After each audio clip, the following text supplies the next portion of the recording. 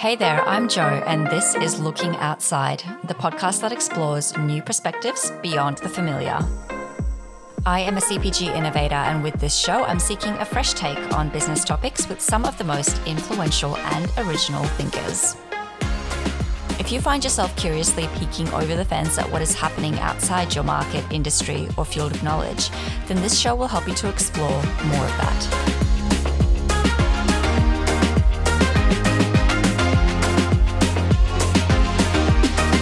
Hello, curious people. In today's show, we are doing something quite rare. We're speaking to the founder of a successful startup.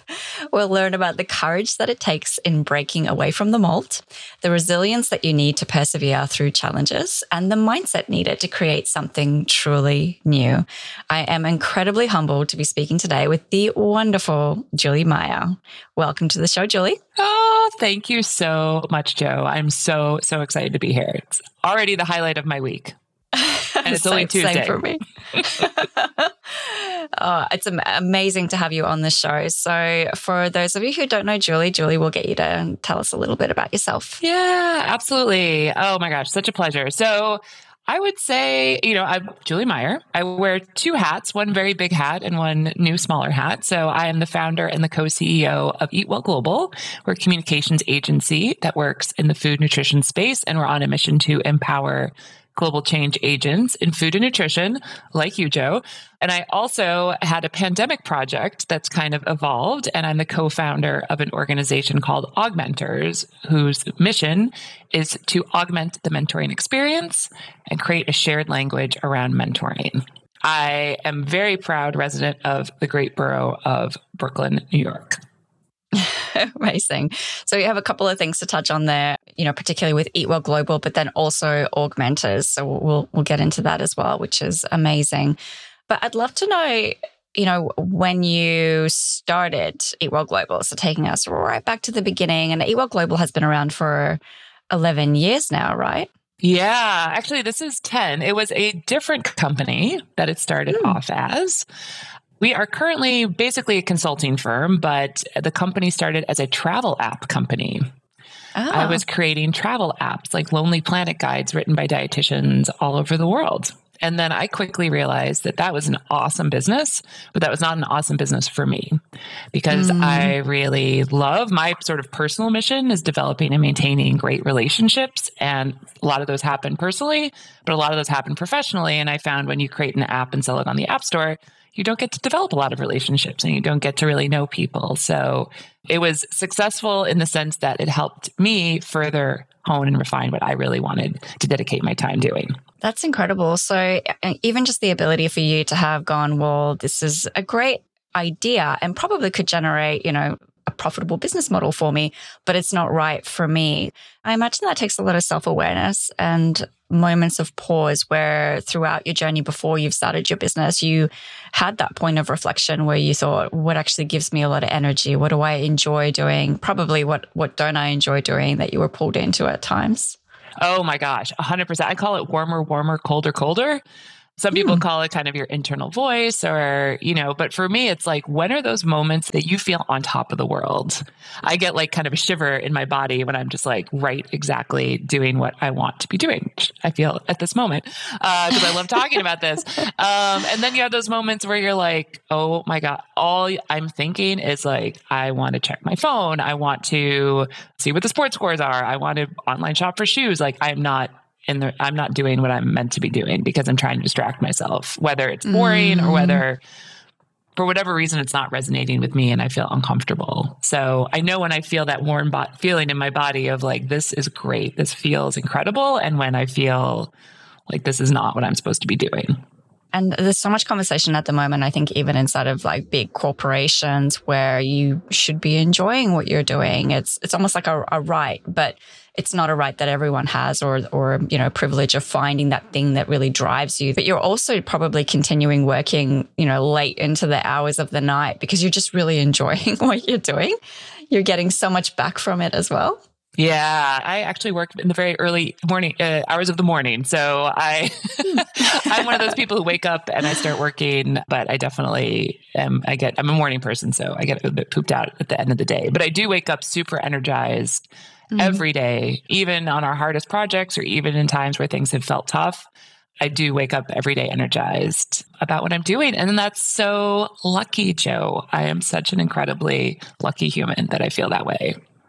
Yeah, and lucky to be a morning person. I wish I had some. It's not a choice. But like, ask me to stay up, like you're saying, when you go to conferences and it's like, oh, we're meeting, for dinner at like 8. I'm like, oh my gosh, I am in bed. I feel like I'm the exact opposite. But, it like going back to the point you made before, it's about really understanding yourself and where you have your energy and how you can, best funnel it. I'm wondering then, I mean, this wouldn't have all just come out of the blue one day, right? Where you're like, hey, I want to start my own business. I can venture off and do that. It's probably something that you grew up with and that was, something that you experienced bits and pieces of that entrepreneurial spirit that you were talking about throughout your childhood. Yeah. I would say, given the fact I spend a lot of time with entrepreneurs now, I do notice two things that a lot of us have in common. One is we have family who were business owners of some kind, whether they were actual entrepreneurs inventing something brand new.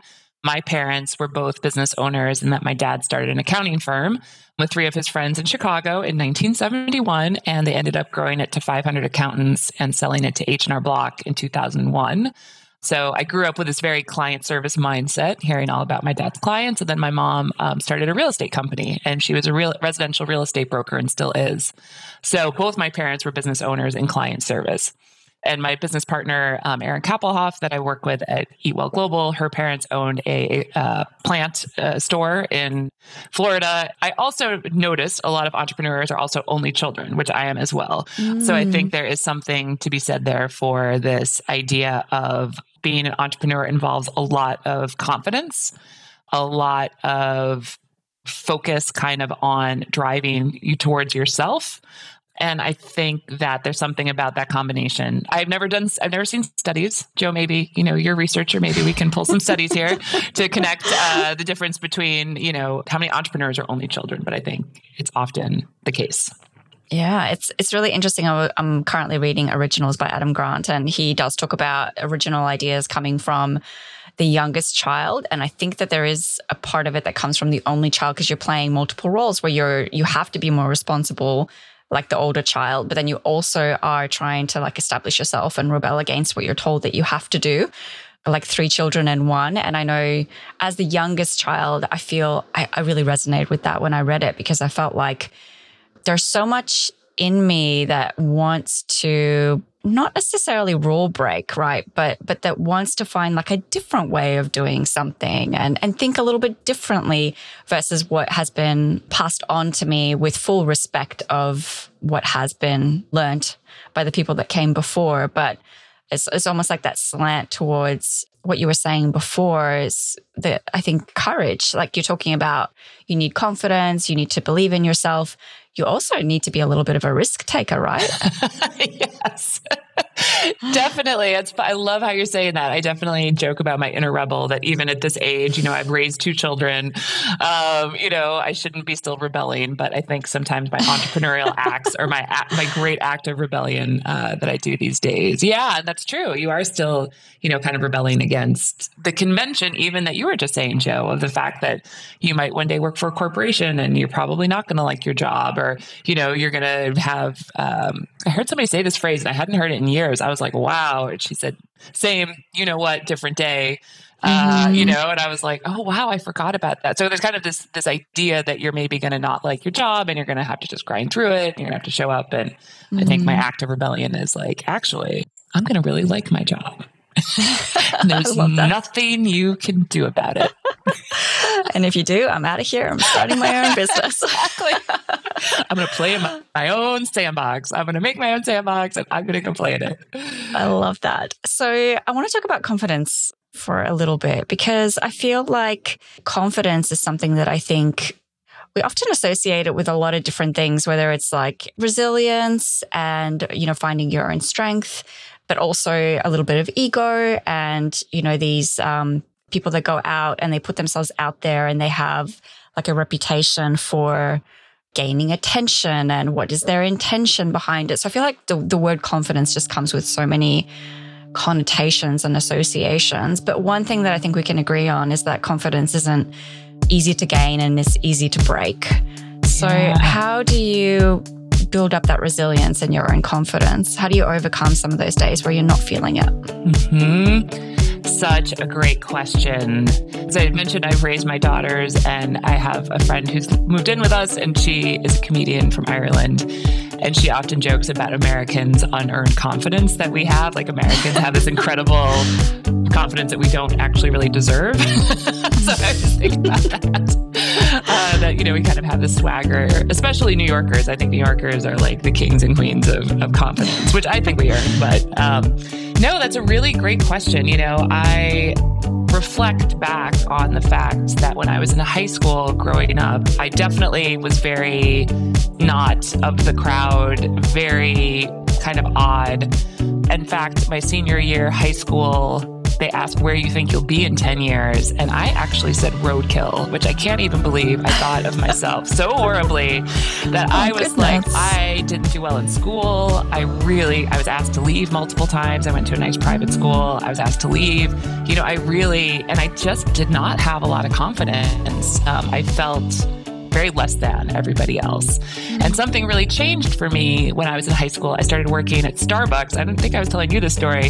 When I was in 10th grade, it was 1990. It was like the 26th Starbucks that opened. And I was just looking for a part-time job. But I found this confidence in myself that I became an assistant manager when I was like 17, which I think is so funny now. I had keys and I counted the money. I mean, like, I was responsible for this. Sorry, whoever's listening. Luckily, Starbucks turned out okay with or without me.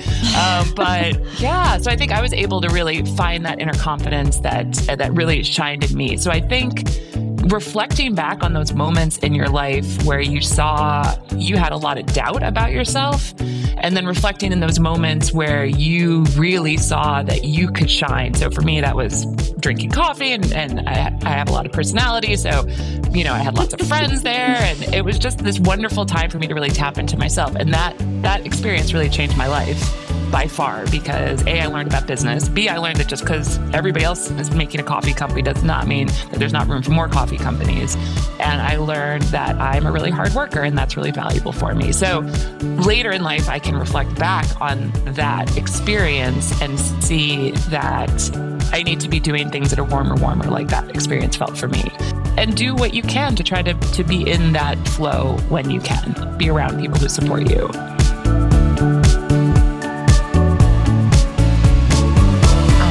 Much of that. And in particular, I love that you said hard work because I feel like luck plays a really big part of our lives and the opportunities that come our way. But hard work is almost like the bedrock of success. Yes. And I imagine that you need to put in a lot of hard work when you're starting your own company. And so in preparation for this, I had some stats. Like I know everybody loves startup stats because there's just failure left, right, and center. Right. So 20% of startups close within the first 2 years. Under 50% make it to the 5th year. Around 30% make it to 15 years. And can I add 2 more stats, Jo? Please. In the US, only 4.7% of women-owned businesses make it to $1 million in revenue. And less than 1% make it to $5 million in revenue of women-owned businesses. And obviously my Eat Well Global business is a certified woman-owned business. So that also feels like we have an extra, extra low chances of being successful. Astounding. Isn't that crazy? Still today. Yeah. So let's talk about that for a second then before we go back to the other question around hard work. So how do you feel that as a female founder or a female business owner? Like, and I'm thinking like beyond the statistics, how do you feel that day to day, or do you not feel it anymore because you are successful? Yeah, I mean, the field that I work in is female dominated, right? Nutrition is a very female dominated area. Comms is a very female dominated area. I do not share. I often hear women say, I walk into a boardroom, I'm the only woman. We're all excited if any man shows up at any point in time because I'll be on calls, with 12 women. So I don't feel it day in, day out because I don't see it. It's more when I'm part of this broader entrepreneur conversation. And I go to certainly food tech events, or I hear the kind of funding that men handily secure and feel very confident about getting, that I feel it more so. So I'd say I don't feel it day in, day out because of the field that I'm in, which I'm really grateful for. It's not exceptional for us. But I would love to talk a little bit more about the hard work. And that's a great question. Sorry, I derailed you a little bit there, but I always tell everybody that statistic because everybody should know that. So I feel it's a bit like, I know this is a very, very lame analogy, but it feels like hiking, honestly. Like you're hiking, like you literally can either sit and look at the giant mountain and think, OMG, how am I ever going to get to the top of it? Or you can just look down at your feet and just look to the next time you're going to stop and get a water break. And you just keep day in, day out, wake up, put your boots on, walk as far as you're going to walk, think to yourself, okay, this is all I have to walk today. And then 3 years in, 5 years in, 7 years in, 10 years in, you look up and think, whoa, look at the ground, is so far away. And then you think, well, how far do I want to go? Like, do I want to go to the tippy top? Do I want to just stop at a place with a beautiful view and enjoy it? Who do I want along with me? So again, kind of a lame analogy, but I have felt it because I do have many moments, many days where I'm just prioritizing what the key thing is I have to do that day. I'm just working through. And then all of a sudden we'll have a moment where we have an offsite, or I'm on a team call and there's 3 people there that are core team members, or, we'll be involved in a really high profile project. And I stop and look around and think, wow, look at you. You thought you were going to be roadkill, and here you are all the way at the top of this particular peak. And also, of course, most importantly, the awesome people that are part of the journey with me, because I could not do absolutely any of this alone in a million years. So I think that's the best analogy. And I think on the hard work front, when you think about how am I going to get to the top, you're never going to get there. And if you just think about how far do I have to get today, or how far do I have to get this week, it's much easier. The ability to stop and appreciate the views from the top of the mountain, and have that moment of not like a flippant pat on the back. It's not selfish to stop and go, hey, like I've achieved a lot. Good on me. And I want to go further, and I want to learn more, and I want to support other people to get here as well. But just to have that moment of pause to reflect on how much you have achieved, I think is really important, going back to your point about understanding your own resilience and how you can achieve probably more than you sometimes feel like you can at the start. I think that is so beautifully said, Jo. Honestly, you have to stop and look. When you go through those hard times, you just want to be like, I want to forget that. I never want to think about that again. And when you go back and say, look at what we did, look at what I did, look at what we did, look at how we did it. That gives you the courage that when the peaks, whatever, now I'm back on my analogy, but when it comes again, you're ready for it because you've been through it before, and you're going to be okay. And the thing I tell myself, I'm a big writer. I write every morning when I wake up at like the crack of dawn. I drink like 8 cups of coffee and I write in my journal, and maybe just 3. I really focus on, no matter how scared I feel about things that are happening, I always think, I'm not doing this alone. I'm not doing this alone. I have awesome partners. I have an incredible team. I have family. I'm never doing this alone. And so I think that's when that resilience comes. When you're not doing it alone, you're going to be fine. I really love that you're giving the recognition of your team, right? Because your business now has how many people? I think we're 23 FTEs. And hopefully soon to be 24. Amazing. And so there is one thing that I'm really curious about, because Eat Well Global is also about promoting healthy nutrition, but also, mindfulness. And I think that there's this idea of startups that it's all about like this high stress, high anxiety habitat, like high pressure. So how do you make sure that that doesn't filter through into, I was going to say the workplace. It's not a place, but the broader organization, and that you don't like lean too much into that high pressure culture association that comes with startups? Yeah, that is such a great question. I talked and I think a lot. I am not musical in any way, shape, or form, but I think a lot about tone, and I think a lot about what is the soundtrack of this moment? Is it blasting hip hop? Is it kind of just a bossa nova, like smooth jazz kind of vibe? And I'm always trying to get us back to that smooth jazz, bossa nova, like an upbeat tune that's like cranking, but it's not like blasting. How do we just kind of keep a really consistent tone? We are not in a race. I mean, we are 10 years in and we have 20 some employees, which I am so proud of. But there are a lot of companies that are 10 years in and have 5,000 employees and 10,000 employees or no employees, So for us, we have really tried to grow at a pace that feels comfortable to us. So I think really managing growth, keeping the tone of the leadership team, we don't freak out. We just don't freak out, or at least not visibly to the team. Maybe we freak out in the bathroom by ourselves, which is the benefit of working at home. But yeah, we try to really keep that tone consistent. And I do think, Joe, just to make a plug for virtual work, which we always have been virtual since day one, because I really value, while I'm super extroverted, I value the opportunity to regain my energy by sitting on the couch, or sometimes I work in my kitchen or just work in my backyard and not have the energy of everybody in the office around each other, because I think that creates a contagious energy that can be really positive. And it also can be, if somebody's having a really stressful day, everybody can feel it. And I think it can add to a really stressful environment.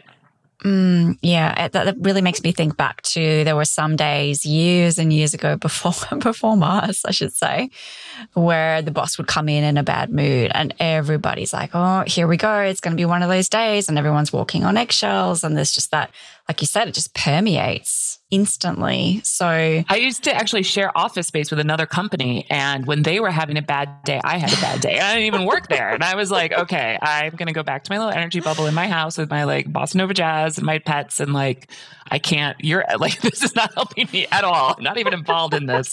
That's why one of the reasons why I'm a big fan of virtual work. I think it allows you to kind of adjust your environment in a way that has a lot less stress, I think, than being in an office environment. I love that, Julie, because you're so in tune, I think, to yourself. And, you were talking about temperament, tempo, tone, those things that mean that you have to really pay attention to how your energy levels are coming across to other people. But I imagine that when you're working with clients and big business where they don't maybe have that same level of self-reflection, and particularly on a high stress, high pressure, short timeline project, how do you counter that? Yeah, we try to bring a lot of empathy. I think we have a lot of empathy for our clients because we generally, again, as I mentioned, our mission is empowering global change agents in food and nutrition. And for us, we see the change agents within large companies as being, those are our key stakeholders because they're the ones that are actually going to make the change. We can make the recommendations, but they can make the change. So we have a lot of empathy, I think, for what our clients go through because oftentimes they're the ones standing on a box yelling like, hey, we need to make healthier food. We need to make this change. Marketing's like, oh, we're making lots of money doing, this. We've always done it. And, they have a lot of stakeholders. So I think for us, it's really about having that empathy for our clients and really trying to walk a mile in their shoes and do what we can to make sure that they're as taken care of as they can be. And that as a result, then we find ways to take care of ourselves so that we can take care of them. And when you are working with those big companies or those big corporations, I know that you connect in with quite a lot with startups and entrepreneurs. So I imagine that you learn a ton from each other in those settings. What have you learned from big business, either in what to do or what not to do? Yeah. I mean, honestly, I love working with large companies. There's two reasons. One is, of course, the impact, because somebody like a Mars, obviously, or any large company, when you make a change, it makes a huge impact. Oh, there's three things. So that's one is the impact. The second is the professionalism. We find that our corporate clients know how to work with us. They appreciate what we bring to the table. They show up for the calls.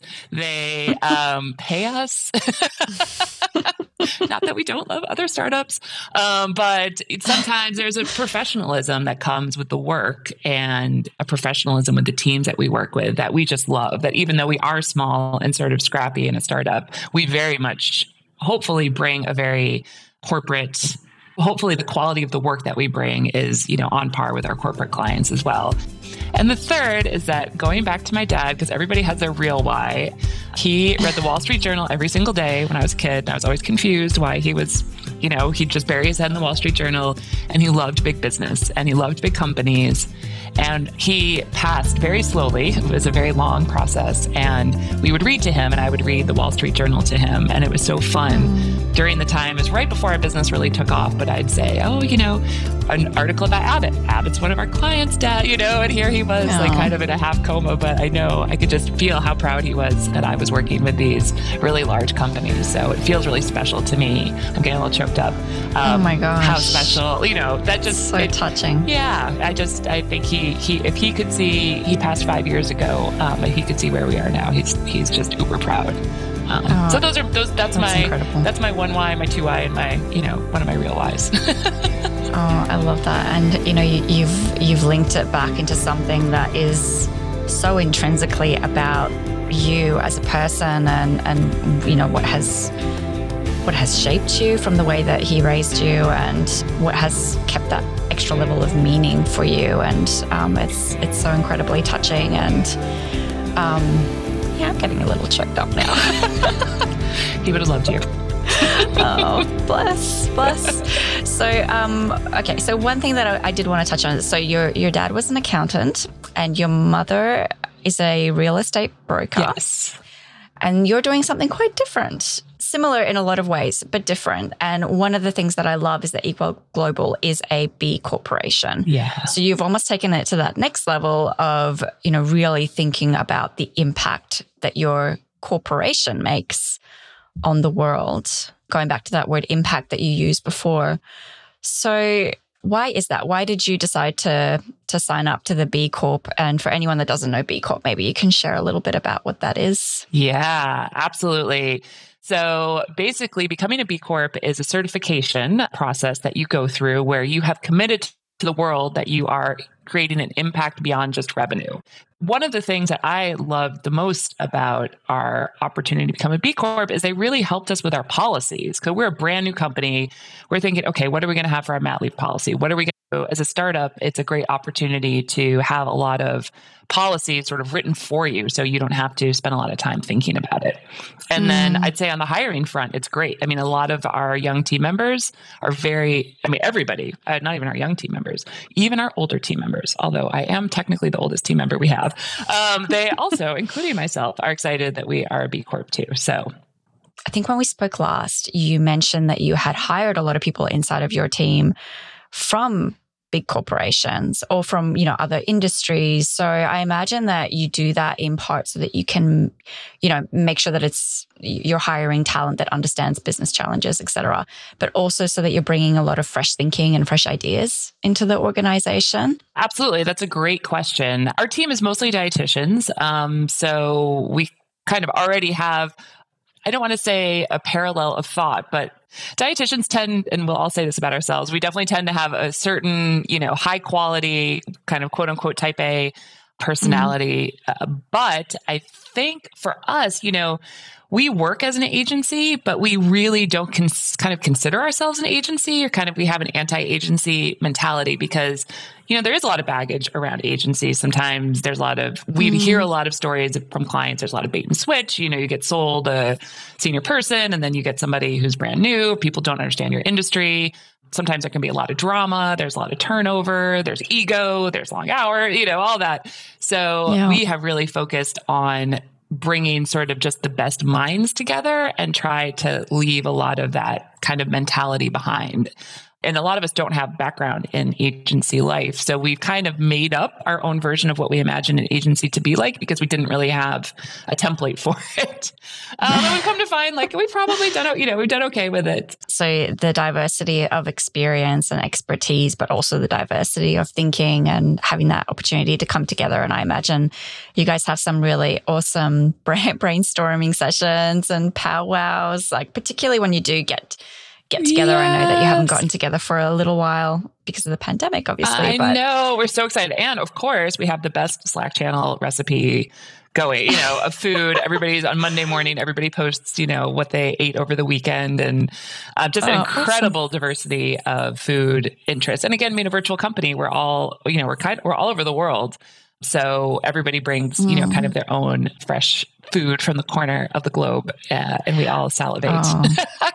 Oh, that's awesome.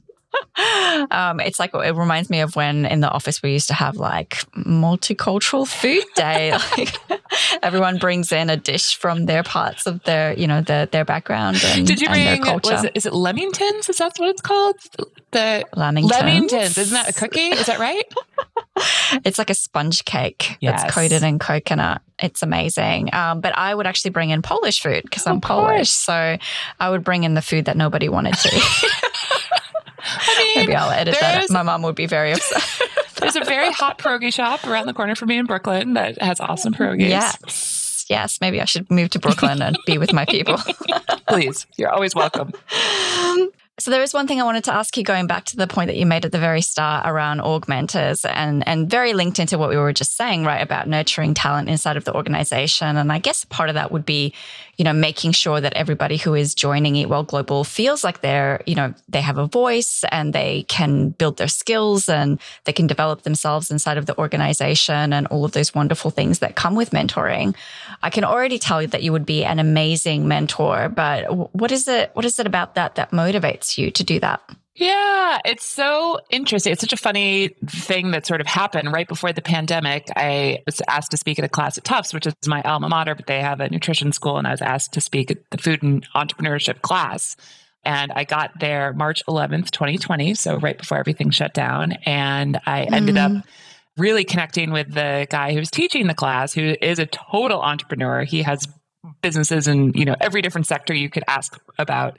And we became fast friends. And during the pandemic, during lockdown, we would just chat sometimes on Fridays and both realized how much we love mentoring others.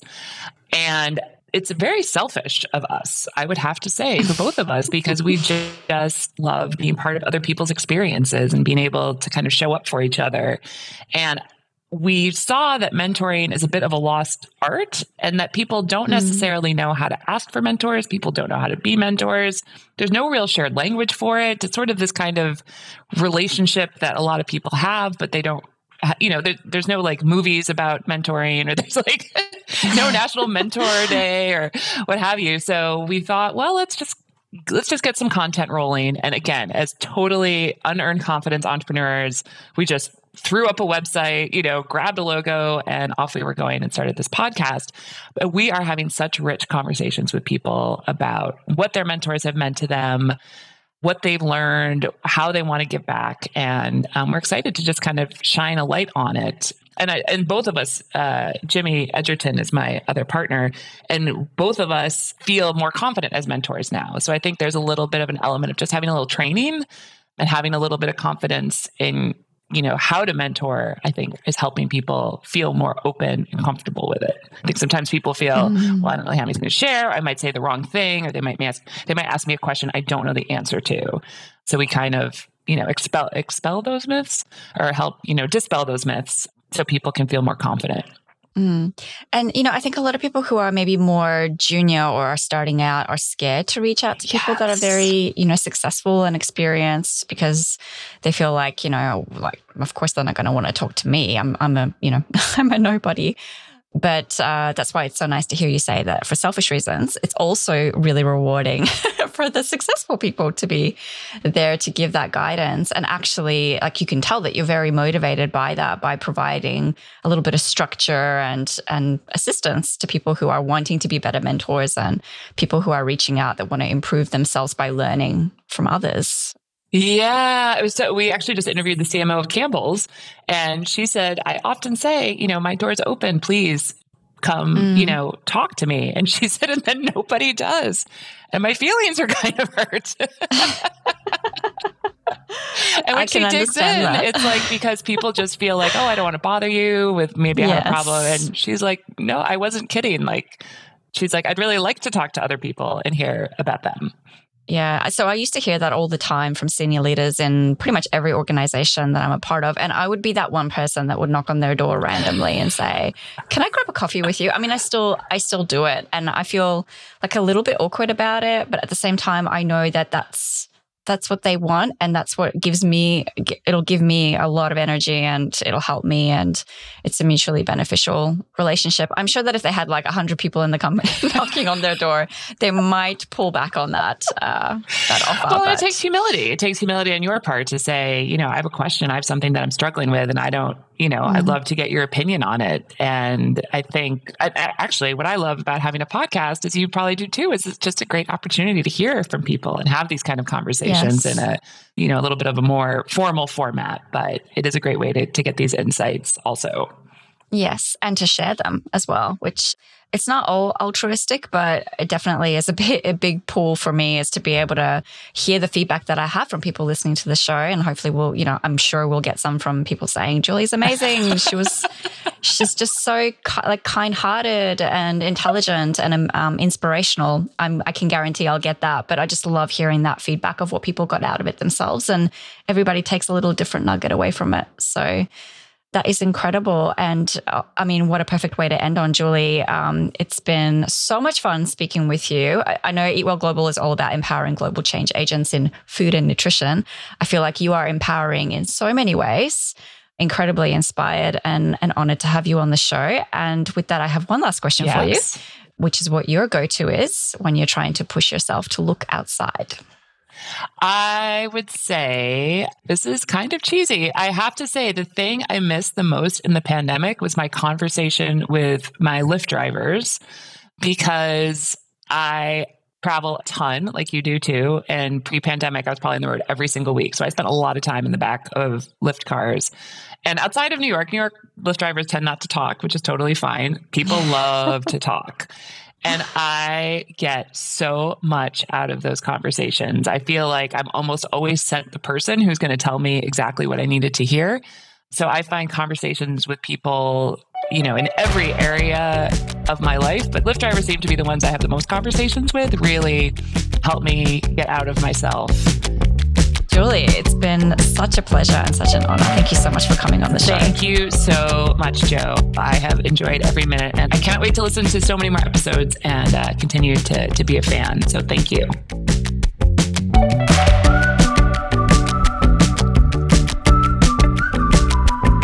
I hope that chat with Julie made you get warmer towards what gives you energy. Thank you so much for listening. As always, please share and rate the show. And until next time, keep looking outside.